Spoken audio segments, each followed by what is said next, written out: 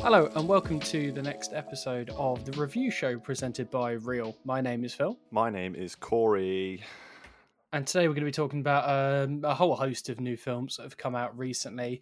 I think we got some mixed feelings about some of them, but there's definitely some stuff in there that we really like. I think the best place to start will probably be Cruella, because not just because it's like made quite a lot of money and it's been really successful and stuff like that, but I think also because it's been in the news. I think after our last episode we talked about Black Widow, a lot of people were talking about ScarJo suing Disney and Marvel over the simultaneous release in cinema and on Disney Plus, and there was a lot of people talking about whether Emma Stone might do the same thing for Cruella, but she just signed for the second film, so I don't think she's going to be suing them anytime soon. Yeah, I doubt. But yeah, this is the film directed by Craig Gillespie. Is that right?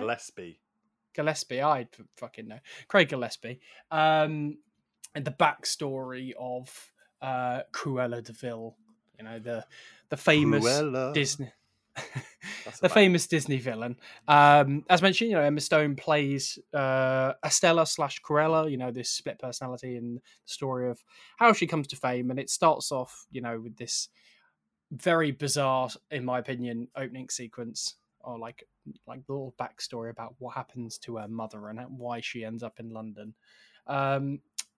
So what were your initial thoughts? What did you feel when you came out of it? Did you like it?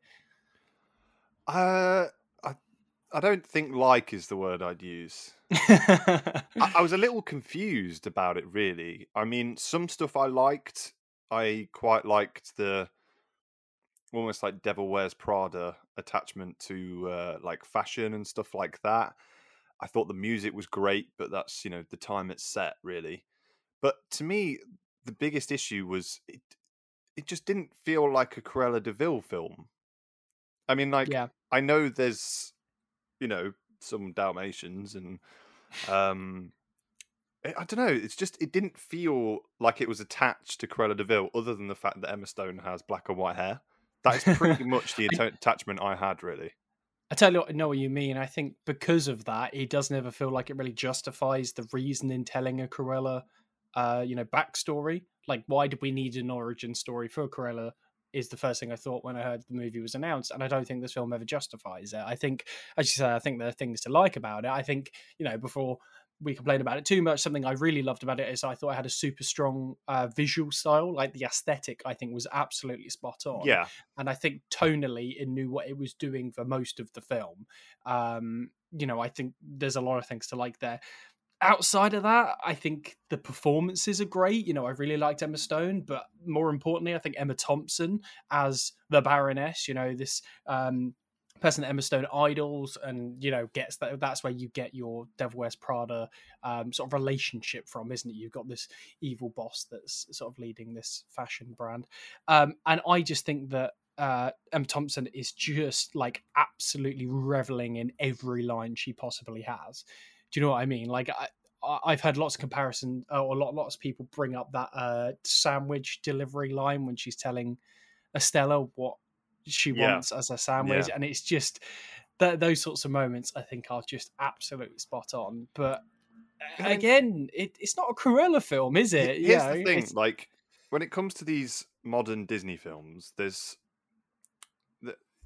don't know how to put this. Like, there's no reason for them, is there? They're just capitalizing on previous success, which is always annoying, but I will always watch them because you're hoping that the individuals involved will kind of make it their own. And Cruella feels like it almost comes very close. Like you said, it's tonally sound. Craig Gillespie is very good at that with his films. Emma Thompson is fantastic. Emma Stone is fantastic. Both having such a great time. And even Joel Fry and Paul Walter Hauser. As Jasper and Hauser, yeah. Jasper and Horace, aren't they? Paul Walter Hauser's accent is woeful, but yeah, that's like Dick Van Dyke in Mary Poppins level of bad. But Yeah, I think that's an unfair comparison to Dick Van Dyke though, because I think Dick Van Dyke is still good in that film, whereas I don't yeah, know if I like Paul Walshausen in this film. I think no, I he's don't a know. good actor. He's a funny actor, and he Yes, can be a very serious actor. But I don't know what it just seems there's a lot of other people that could have played this role.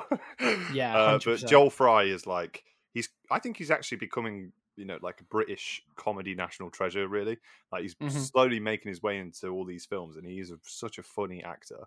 But like you said, Yeah, Emma absolutely. Thompson is so great.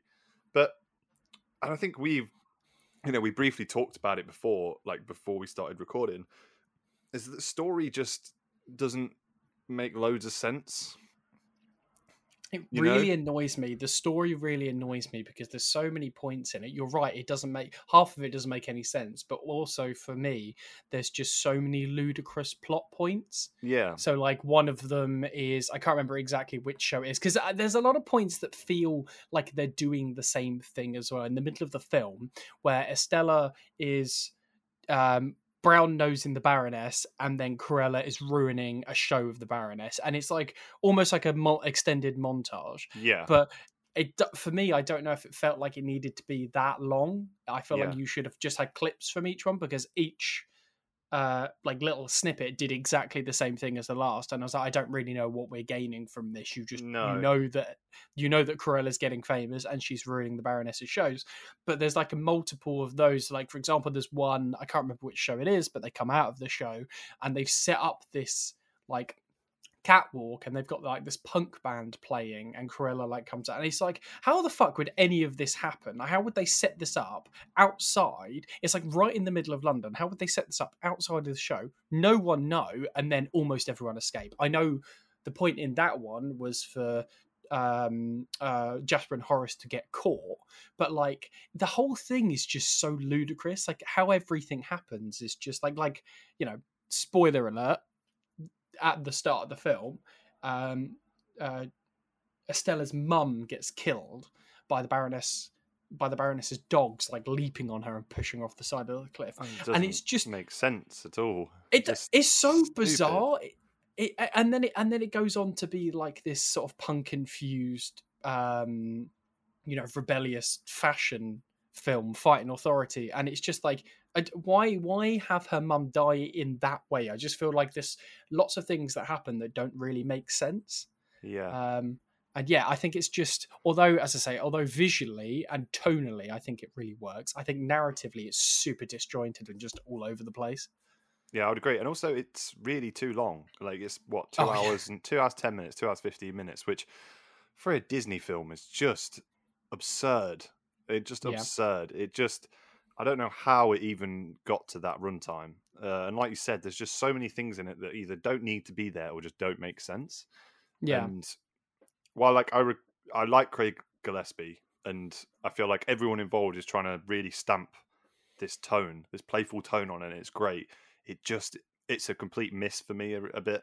I just Yeah. felt like you're meant to be having so much fun watching this, and while there are Mm. parts that are quite fun, it just by the end I was exhausted. I was like, please just stop. I think that's pretty much spot on. What did you give this film out of 5 then? Because we do our ratings out of 5. What did you give A it? 2. Same. And while like I said, I love the music. I think tonally it's great. Emma Stone is fantastic. Emma Thompson is a national treasure. But yeah, it's a 2-star for me. Yeah, understandable. That's what I give it as well. All right, should we move on to something a bit more cheery then? Yeah, Suicide Squad, or is this one the Suicide it's Squad? the The first one? Suicide Squad. Yes, which was directed by obviously James Gunn. This one didn't do quite as successful. I looked it up beforehand because I knew that box office wise it wasn't supposed to have been a massive success. So I Oh, looked it right. up. Its budget was 185 million, and it made Mm. 163 million Oh, not at the great. box office. No, and I mean the general rule of thumb, especially for big films, is you roughly double the budget, and that's how much they spent on everything like marketing and everything like that. So Yeah. this has been I hate to use the word flop, but I think it has been a pretty big flop financially. However, critically, I think it's got 91% on Rotten Tomatoes, something Yeah. like that. And I think it's done a lot better. I mean, infinitely better than the first Suicide Squad. Because this is, I think, one of the reasons why potentially it didn't hit. Obviously the COVID pandemic is going to be a big reason why this wasn't a financial success. But I think another reason is the marketing has been bizarre for the name specifically. Right. Like a lot of people were confused. I think, was this a sequel? Was it a reboot? You didn't really know. Obviously, for people like us, we knew, but are the general audience going to know that this is a sequel, but it's cutting ties to the original one in a lot of places? After the film starts, you get that, but that's not a particularly successful way to market the film, I think. Yeah. But I mean, those are just my thoughts on that. Well, the thing about superhero movies and stuff, I mean, there's no rule that says you can't just make another Suicide Squad film, and it's things like, obviously they're making a Batman film, aren't they? Robert Pattinson's playing Batman, Yeah. But then they've got the DCEU, and while I don't particularly care whether it's canon or what, there are people out there who do care, so it can become quite chaotic, and DC have been really bad at that. Marvel have always been really good at just keeping their story straight. I know there's been like Spider-Man movies for Sony, blah blah blah blah blah, but if you're a comic book fan, it can get a bit confusing. Yeah, but so that's probably maybe why it just got a bit all like lost in the shuffle of the marketing. I don't know. Maybe, but on the plus side, I do actually think I really enjoyed this film. I mean, as I say, the first one is probably one of the worst films I've ever watched, at least in terms of like one that is big and out there and everyone knows. Do you know what I mean? I've seen some awful films that no one's heard of, but most people have heard of the first Suicide Squad, and it was just pure and utter garbage. You could tell all the way through of the production chaos. As an editor, I noticed the editing more. Like the final cut was given to a trailer editor, and I just felt like you can tell that, especially the first sort of 15 minutes or so, it just feels like a really fucking long trailer introducing everyone. And but I mean, let's not dwell on the first Suicide Squad too much, because I really enjoyed this one. I say it's James Gunn, who people know from the Guardians of the Galaxy films. I know he's done tons of other stuff as well, but I think one of the reasons why potentially he was given such a large budget and he was trusted to do this film is because he could pull a comic like Guardians of the Galaxy, which I haven't read, but in concept doesn't sound very good. And I've heard the comics aren't nearly up to the standard that other Marvel comics are. And if he can make something that good out of it, I can understand why they think he would, do something good with Suicide Squad. And I think he did. I think he's done a really great job with it. I've just rambled a bit there about it. What do you think of Suicide Squad? So I liked it, and it's certainly better than Suicide Squad. And I know it's kind of, I think every single review you will ever read says this is the Suicide Squad. And it's like, okay. And look, I like James Gunn. I think he's a fantastic director, and he's especially great with blockbusters, because what he does is he has enough personality to make a blockbuster his own. He did it with the Guardians. He gave them a lot of individuality in a big franchise, and it makes sense that they picked him. He's very good at keeping within the confines of a blockbuster, but also trying new things, and that's what I liked about the Suicide Squad. I did have a few issues with it. I'm going to sound like such a grouch, but it's just the beginning especially, and I get it, shock factor, maybe it works. It's just unnecessarily violent. And if you watch maybe Tarantino or watch some of these extreme Japanese movies, that's their point. They want to be extreme. They want to have this violence, stylish violence, but some of the violence in this movie just felt just super unnecessary. You can have the start, which I won't spoil anything, but plenty of people get hurt. But someone's face gets blown off and blah blah blah blah, and it's I don't care about seeing that. It just didn't. I don't know. I just couldn't register for me throughout the entire film. Yeah. But no, like I said, I won't grill on it too much. I did like some of it. Whole new cast with the exception of a few. Margot Robbie returns as Harley Quinn, who was the best thing about the original Suicide Squad. Absolutely. And you also have Viola Davis coming back as Walker, the person who runs. Yeah, and also I do not remember the actor's name who plays Rick. Joel Rick Grimes Kinnaman. is from Rick Grimes. Rick Grimes is from Walking Dead. I'd be pretty impressed if Rick Grimes turned up in Suicide Squad. No, What's his character's name? Rick Flag, Colonel Rick Rick Flag, Flag, that's it. Yeah. So played by Joel Kinnaman. what I actually liked in this movie was that they made Rick Flag a character that I cared about. In Yeah, the first one, he's so by the numbers. Just who cares? But in this one, that scene, a bit like near the end of the film with him in it, is just make me care about this character, which I wasn't expecting. And I really like that. yeah, Um, and I think a lot of the film, like I was saying about James Gunn, he takes these chances, but can also stay within the confines. Having a giant pink starfish, like the size of a skyscraper, as the main villain is just great. It's so funny. yeah. I think that's the sort of like, I think one of the reasons why this is better than the first one is because the first one, we were talking about Cruella, where it has like the aesthetic and tone nailed, and I think Suicide Squad has the aesthetic and tone nailed. Whereas in the first one, they didn't. They No, they tried to do didn't. all this comic booky, cartoony stuff, and it was just all over the place and didn't work. Whereas in this one, I think that's all coherent. Like James Gunn has a Definitely. much stronger vision. I think the first one lacked that strong vision, not by any fault of the director whose name is escaping me, but because there's the whole there's the whole Is it David Ayer? story. Yeah, David. It was David Ayer. Yeah, you're right. Yeah. There's tons of interviews with him claiming. I mean, there's one interview where he says something along the lines of, "There's no fucking pop music in my version of Suicide Squad," Yeah. something like that. There's you don't know what's true and what's not. But anyway, I think this one has a much stronger vision. There was less getting involved from the studio, which I think is the issue with the first one. But no, I think you're right too. And yeah, I think having a villain that ridiculous is not always easy to nail. Again, like we were talking about with Guardians, having a big premise of Guardians is a talking raccoon, Yeah. And a sentient tree being really good friends, Yeah. But he makes that stuff work. He makes the ridiculous fun, and it doesn't have to be believable. It just has to work within the confines of the film, and I think it really does. I actually think one of the weakest points, although I agree with you that the violence is very gratuitous, especially at the start. I think the film struggles from too long of a runtime. Right. I feel like, I mean, it comes in at, I think it's 2:21 or something like that, maybe even 2:10. But I feel like you could shave half an hour off of it quite easily.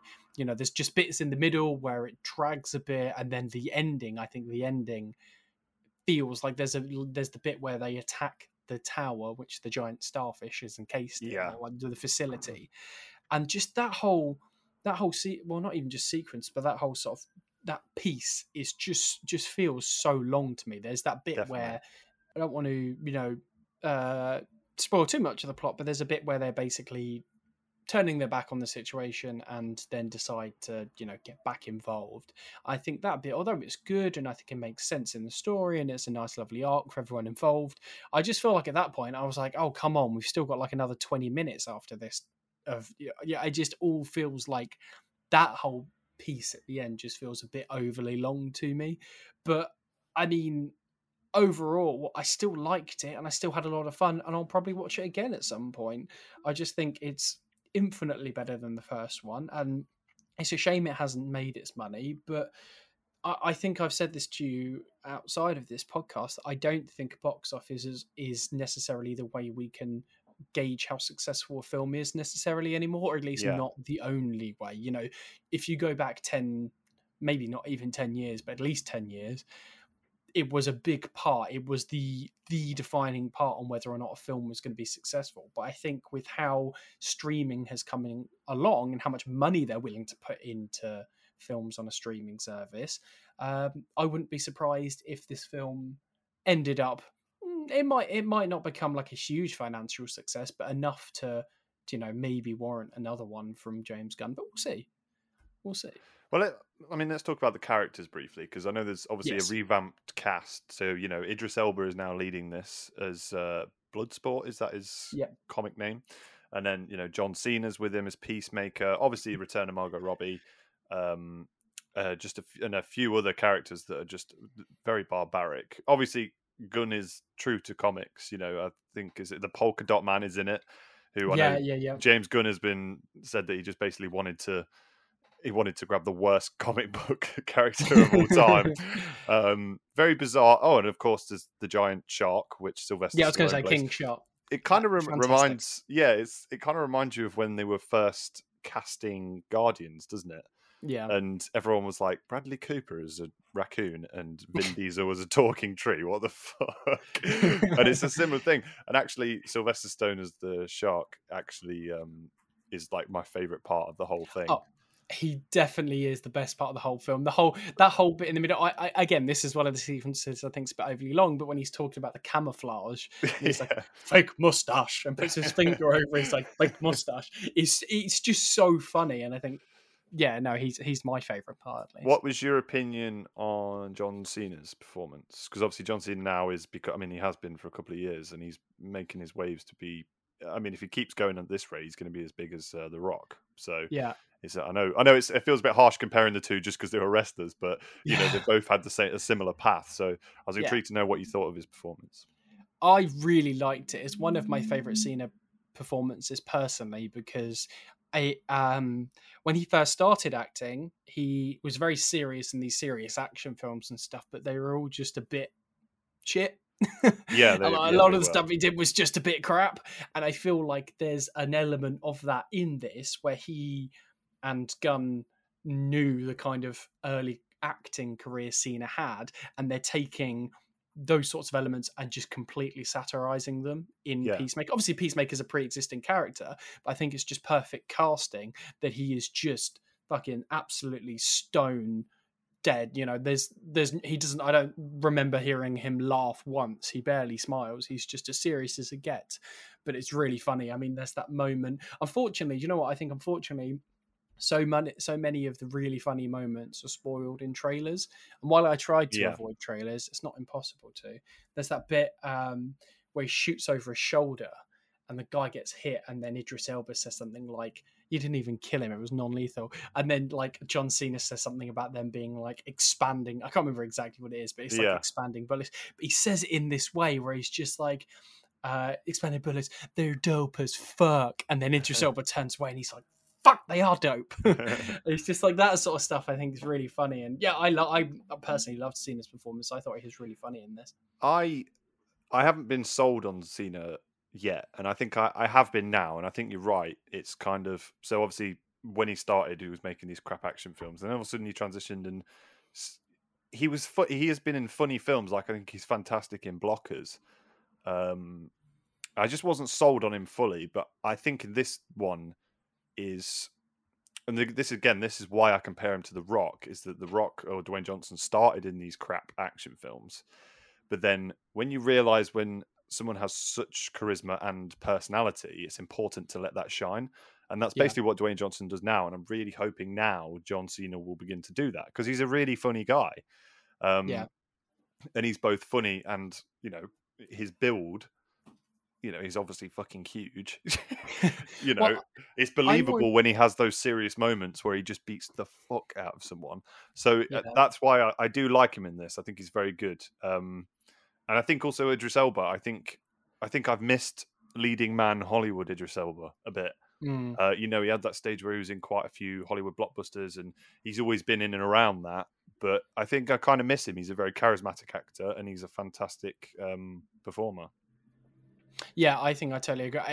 I do feel like I've missed watching Idris Elba a little bit, because I just feel like a lot of the stuff. I don't know if I've just seen the stuff that he's in that is crap, but I feel like I've seen him in a lot of crap in the last few years. And it's just nice to watch him have fun in a film and enjoy the film that he's in as well, because he did the what was the Stephen King adaptation?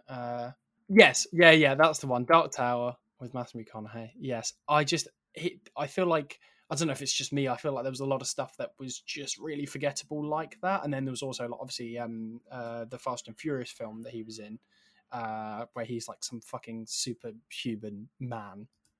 Which, oh my god, I completely forgot he was in a Fast and Furious movie. Yeah, and I just think that completely forgot that. This is, I think there's a lot of stuff that he's done in sort of the latter half of this decade that is just, middle half as well, but like, it's just really forgettable and a bit crap.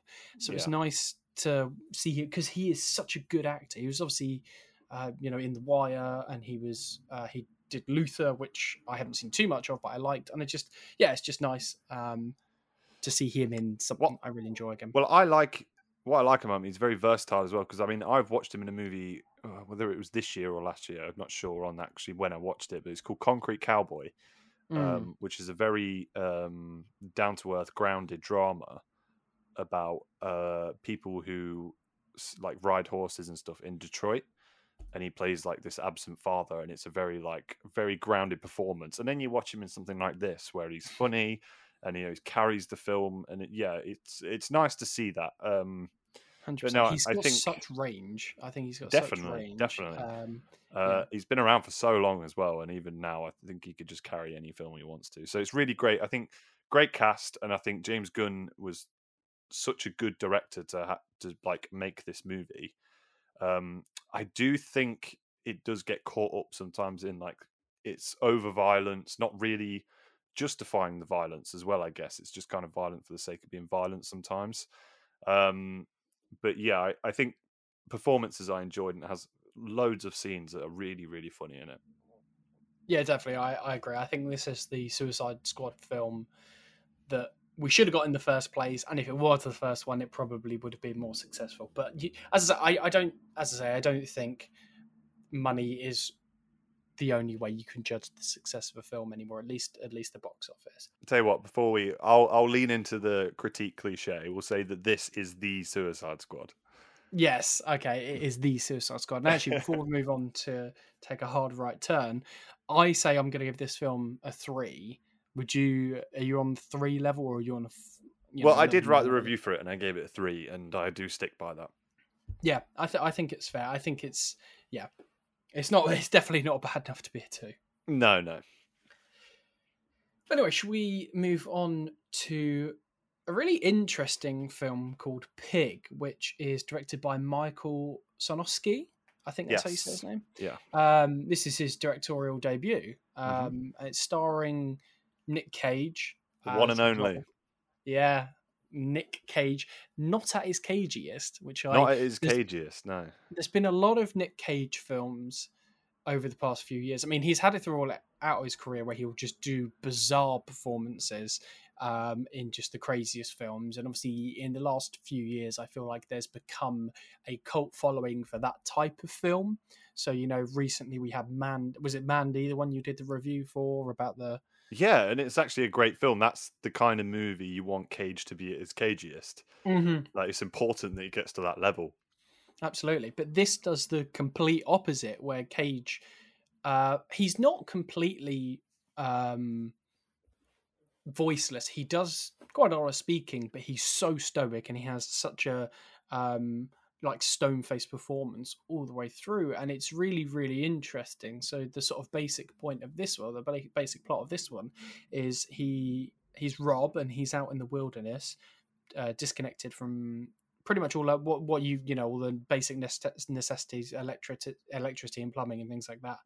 And he has this pig, and they go truffle hunting, and then this, I don't actually know exactly what the guy is. He's sort of he's a restaurant wholesaler. There you go. He delivers the food to the restaurants and stuff like that. Yeah, and that's Amir, who is played by Alex Wolff, who I think most people would know from Hereditary. He's the eldest son. I think his performance in that is great. This is very different, of course. I think he's really good in this, but I don't think the film's about him. This film relies on the performance from Nick Cage, I think, because you're with him pretty much all the way through. I think he's in almost every scene. I think it is trying a lot of things that are super different. A lot of the film had me guessing all the way through. We don't want to go into too many plot spoilers, but I think it sets up what you think is going to happen, and then just tries to veer away from that as hard as possible, I think, in so many instances. Like, when it first began, I was like, is this going to become like a John Wick but for pigs? And then it didn't. And then there was a part that I thought it was going to become like almost like Fight Club, but then like in a John Wick way, and then it didn't. And I was like, I don't know where this film is going. And I was really hooked. I was really riveted. I think when the film first was announced, the film started to get a lot of interest because it was running on that thing of the idea of almost high concept that basically Nick Cage hunts down the people who stole his truffle pig. And I think everyone expected that John Wick style of film that has come so often after John Wick. And actually, no, it's the complete opposite, like you said. And I really liked it, and I was not expecting to watch such a tender drama. And look, it's not without its moments of caginess. he does slip into it a little bit, but there's so much that it wants to say about this character's life, and Cage plays it so subdued, so subtly. He feels like a man who's lost everything, and obviously the whole point is he's going back. It's set in Portland, so it's kind of like a hipster place is Portland. He goes back to face his past, and also kind of, he's running from the fact that his wife's died, or his girlfriend. Oh, I think it's his wife.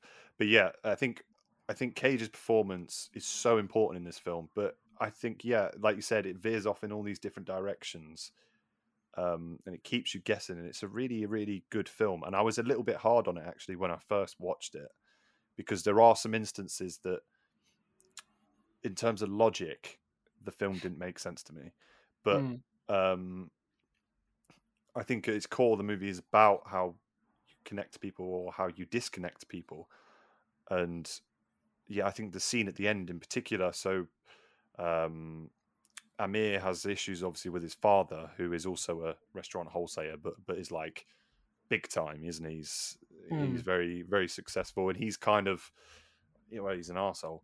But there's this amazing scene at the end, which is also really bizarre at the same time, where they all sit down for dinner together and stuff like that. Really, really unique film. And like I said, I feel bad because I was a bit harsh on it when I first watched it, but I know I did really like it. No, I agree, and I think it's a film that needs to sit with you for some time. I think the first time I watched it, I did really like it, and I really liked the ending. But there was things that I was like, as you say, logically they don't really make sense. But then after I finished it and after it sat with me, I was like, actually, I don't really think it matters. This might sound hypocritical because we've we ragged on Cruella for things like that, but I don't feel like Cruella had anything at its core as strong as what Pig was trying to say. Definitely, Pig was trying to talk about. I don't think the logic of the story necessarily matters as much as the character work that's going on. And I really liked it. It's quite slow, but I think it really pays off. There's a lot of little moments of basically just food porn as well, which I think is really, I think that's really fun. Do you know what? Every meal looks great. There's not enough films that focus on food.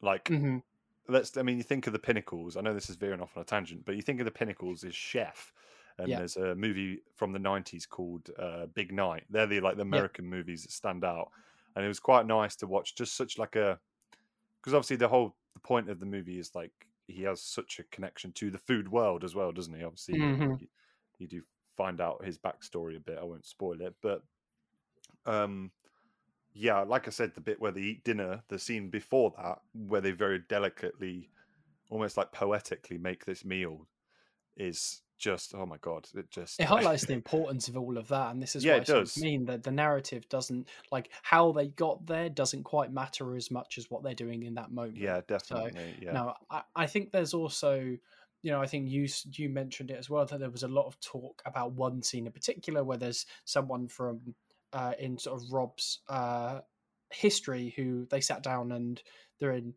that guy's restaurant and they're talking to him, and I think we've both in agreement that the performance that guy gives is really strange. Yeah. And it's probably I wouldn't say it's necessarily my biggest criticism, but it's the point where I felt the most disconnected. It just didn't feel like a real conversation, not necessarily script-wise. The script was odd, but a lot of the film is odd and a lot of the conversations are odd, and that's fine. That felt coherent with the rest of the film. But his performance is so strange. It's Yeah. like, it felt like to me like he was under duress while acting, like someone was off camera pointing a gun at like his kid Yeah. and being like, you have to do this, otherwise I'm going to shoot your kid, or something like that. I just thought that was, and I remember watching the scene and I couldn't focus on the scene because I was like, what is this guy doing? Yeah, it was a strange performance. I'm sure there is logic behind it, but Yes. for me, I couldn't. And the other one for me, I mean, this is I will try not to spoil it because this is a big spoiler moment. Is that it's the scene when Nicolas Cage starts to find out information about this pig, and then someone says to him, get out my house, buy yourself a new pig or whatever, stuff like that. Oh yeah. And while because I don't want to spoil it, I can't explain exactly why it grated on me, but it kind of, to me at first, it diminished the entire logic of the pig getting kidnapped, Yeah. which is the whole reason for the entire film. But like you said, I really, really loved the character stuff. So Yeah. I almost, the more I thought about it, the more I thought it doesn't matter that much, because what you're learning is about this character and how he's left this world behind, and he's got some demons that he has to face, and also he's still dealing with this grief, and and I thought Amir's arc was really fantastic as well.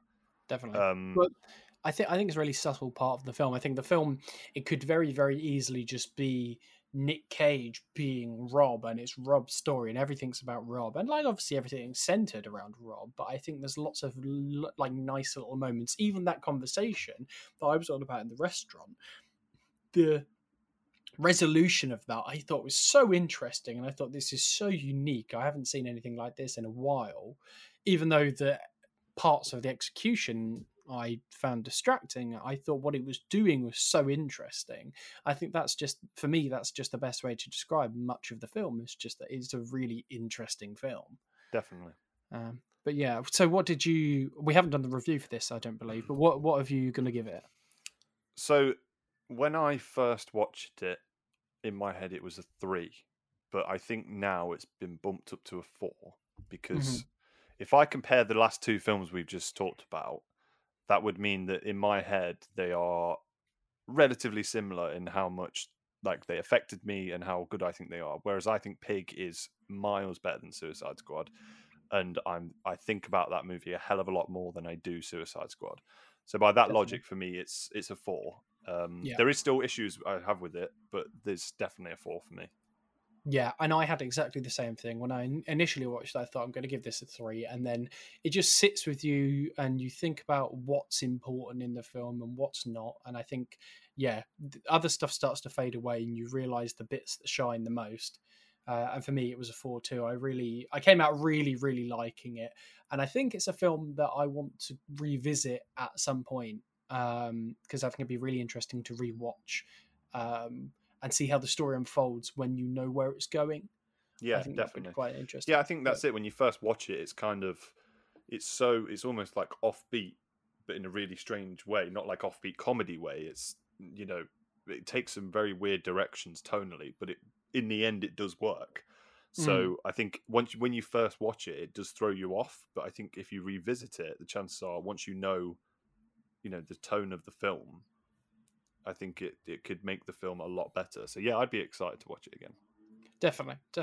Okay, so those are the main sort of big things we're covering in this episode, but we've got other things we need to talk about as well. So why don't you go first? What else have you seen that I probably haven't seen or that you enjoyed and was worth noting? So I haven't really had a chance to go to the cinema, unfortunately. It's just a bit of a awkward thing for me to do where I am.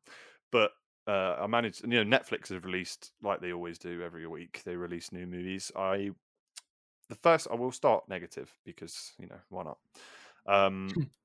There's a new action movie called Sweet Girl, and it's starring Jason Momoa, and it's about a guy whose wife dies of cancer, and he basically goes on a revenge trip to basically take down this pharmaceutical company that stopped this treatment, blah blah blah.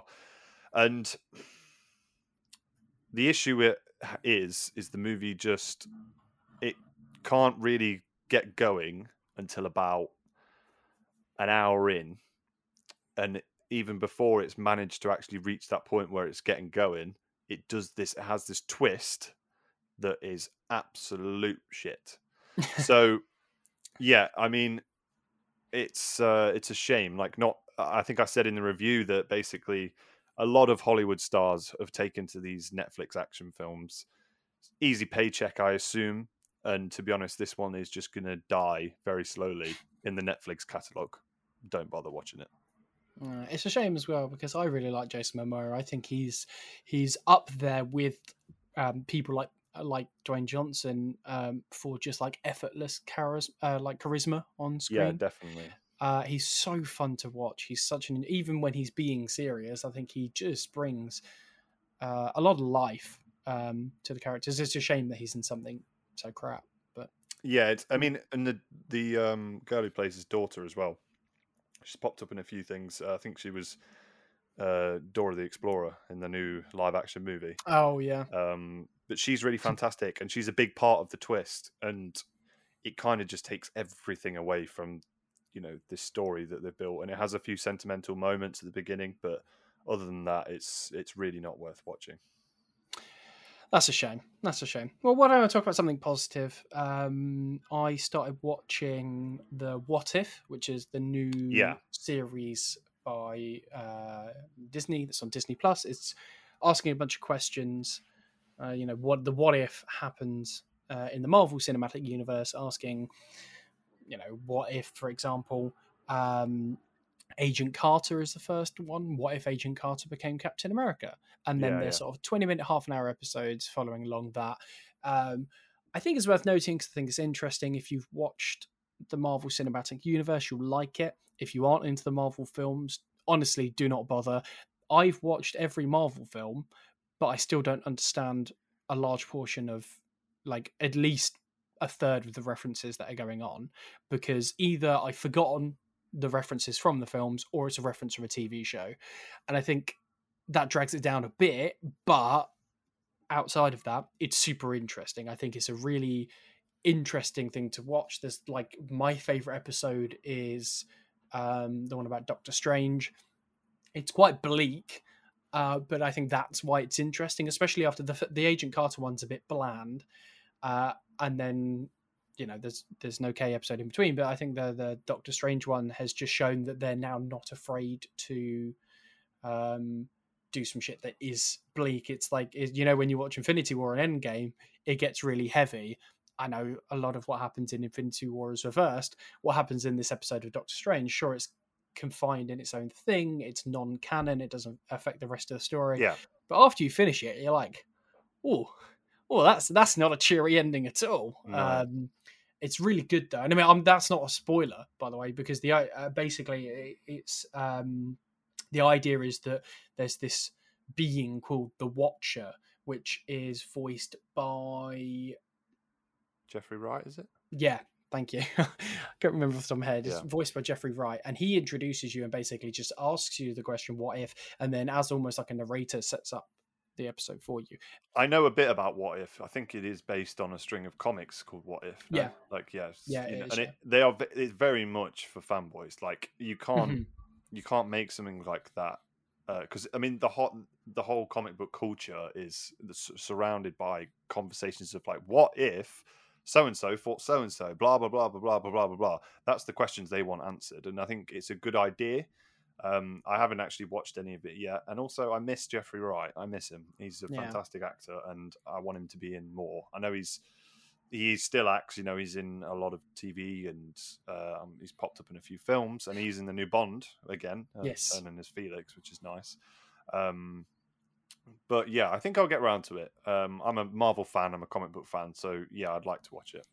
I think it's worth it. I don't think you'll get your Jeffrey Wright fix because he doesn't do a whole lot other than basically. No, I need to see his beautiful beard. I can't. Yes, you don't see that at all. Yeah, see, I need that. But yeah, what else have you watched recently then? Again, another Netflix film. We'll go a little more positive now. Actually released only maybe a few days ago, a week ago, called Worth, and which is about the real life group of lawyers who were tasked with creating the 9/11 Survivor Trust, in which they were able to give money to all the people that suffered from losing someone or were injured from the 9/11. But basically, it starts out that these are lawyers who the goal is to stop the airlines from being sued, and this is why it started. And the whole thing is basically about one man's morality, which is Michael Keaton. He plays the main character. Tonally, it's a bit like Spotlight, not nearly as good, but certainly has some great performances in there. And I think once it focuses in on this one character, which is played by Michael Keaton, it really is a great tale of morality. I think it'll easily be forgotten, but especially when the comparison is as high as something like Spotlight.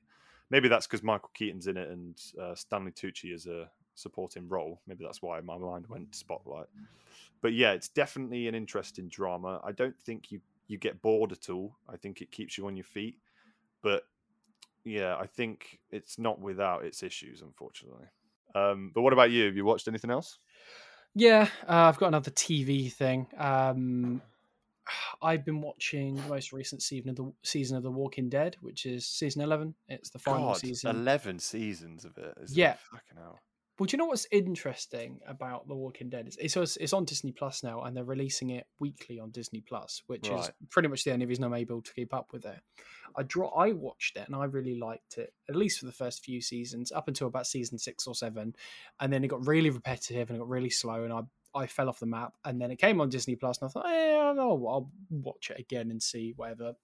And there's a chunk in the middle seasons where it just drags, and then a lot of stuff happens. Negan gets introduced, which I think is probably the best thing about the show all the way through. Jeffrey Dean Morgan is just so good in that role. He's so unlikable. Yeah. I think he's fantastic in it. I don't want to give too many plot spoilers because there's new characters, old characters didn't come back and stuff like that. There's loads of stuff that's happened in this one. I think it's interesting, to say the least. It's just, more than anything, I think they're trying some new stuff narratively, and some of it's working. I think it was episode 3 that focuses on Maggie and Negan, and that one I just thought there wasn't really any plot whatsoever, and it tried to just focus on the characters, and it didn't really work. They've got a new look to it as well, like visually it's a bit different. They're trying a lot of there's a lot of bizarre Dutch angles, and then lots of like extreme fisheye moments as well that are just so out of place. I think there's just lots of moments of disjointed filmmaking, like the fisheye, for example. Like, this is something I couldn't help but notice, but the color grading is different for the fisheye shots than the normal shots. Right. So it's just really jarring. It just feels bizarre and out of place. But I think it's interesting. It's different. They're trying a lot of new stuff, as I say. I rambled a little bit there. What have you got anything else you want to cover before we wrap up? Yeah, one more. Let's end it on a positive, shall we? Because we mentioned it. We've said so many times. I think in just this podcast we've mentioned John Wick-esque action, kind of very gritty, but also unafraid to like have a play around with it, and very inventive. And there's a movie on Netflix, because that's apparently where I watch all my new movies now, called Kate, and it's starring Elizabeth Winstead, who, in my opinion, got this film because she's fantastic in Birds of Prey. She plays a very similar, like very subdued, no nonsense character, and she plays Kate, who is a hitman or hitwoman, hit person, who is just before she's about to like do her last hit, she kind of misses, and she realizes that she's been poisoned, and then she has about a day and a half to basically take down everyone and to learn who poisoned her, basically, pretty simple plot. It's set in Tokyo. It's got the very like neon Tokyo, which is very great to see. Action's fantastic. There is a moment that is a weird mix of Fast and Furious Tokyo Drift, and that's one scene in the first Cars where all the cars are illuminated. There's a weird moment of that, but I think for the most part, it's got quite a nice.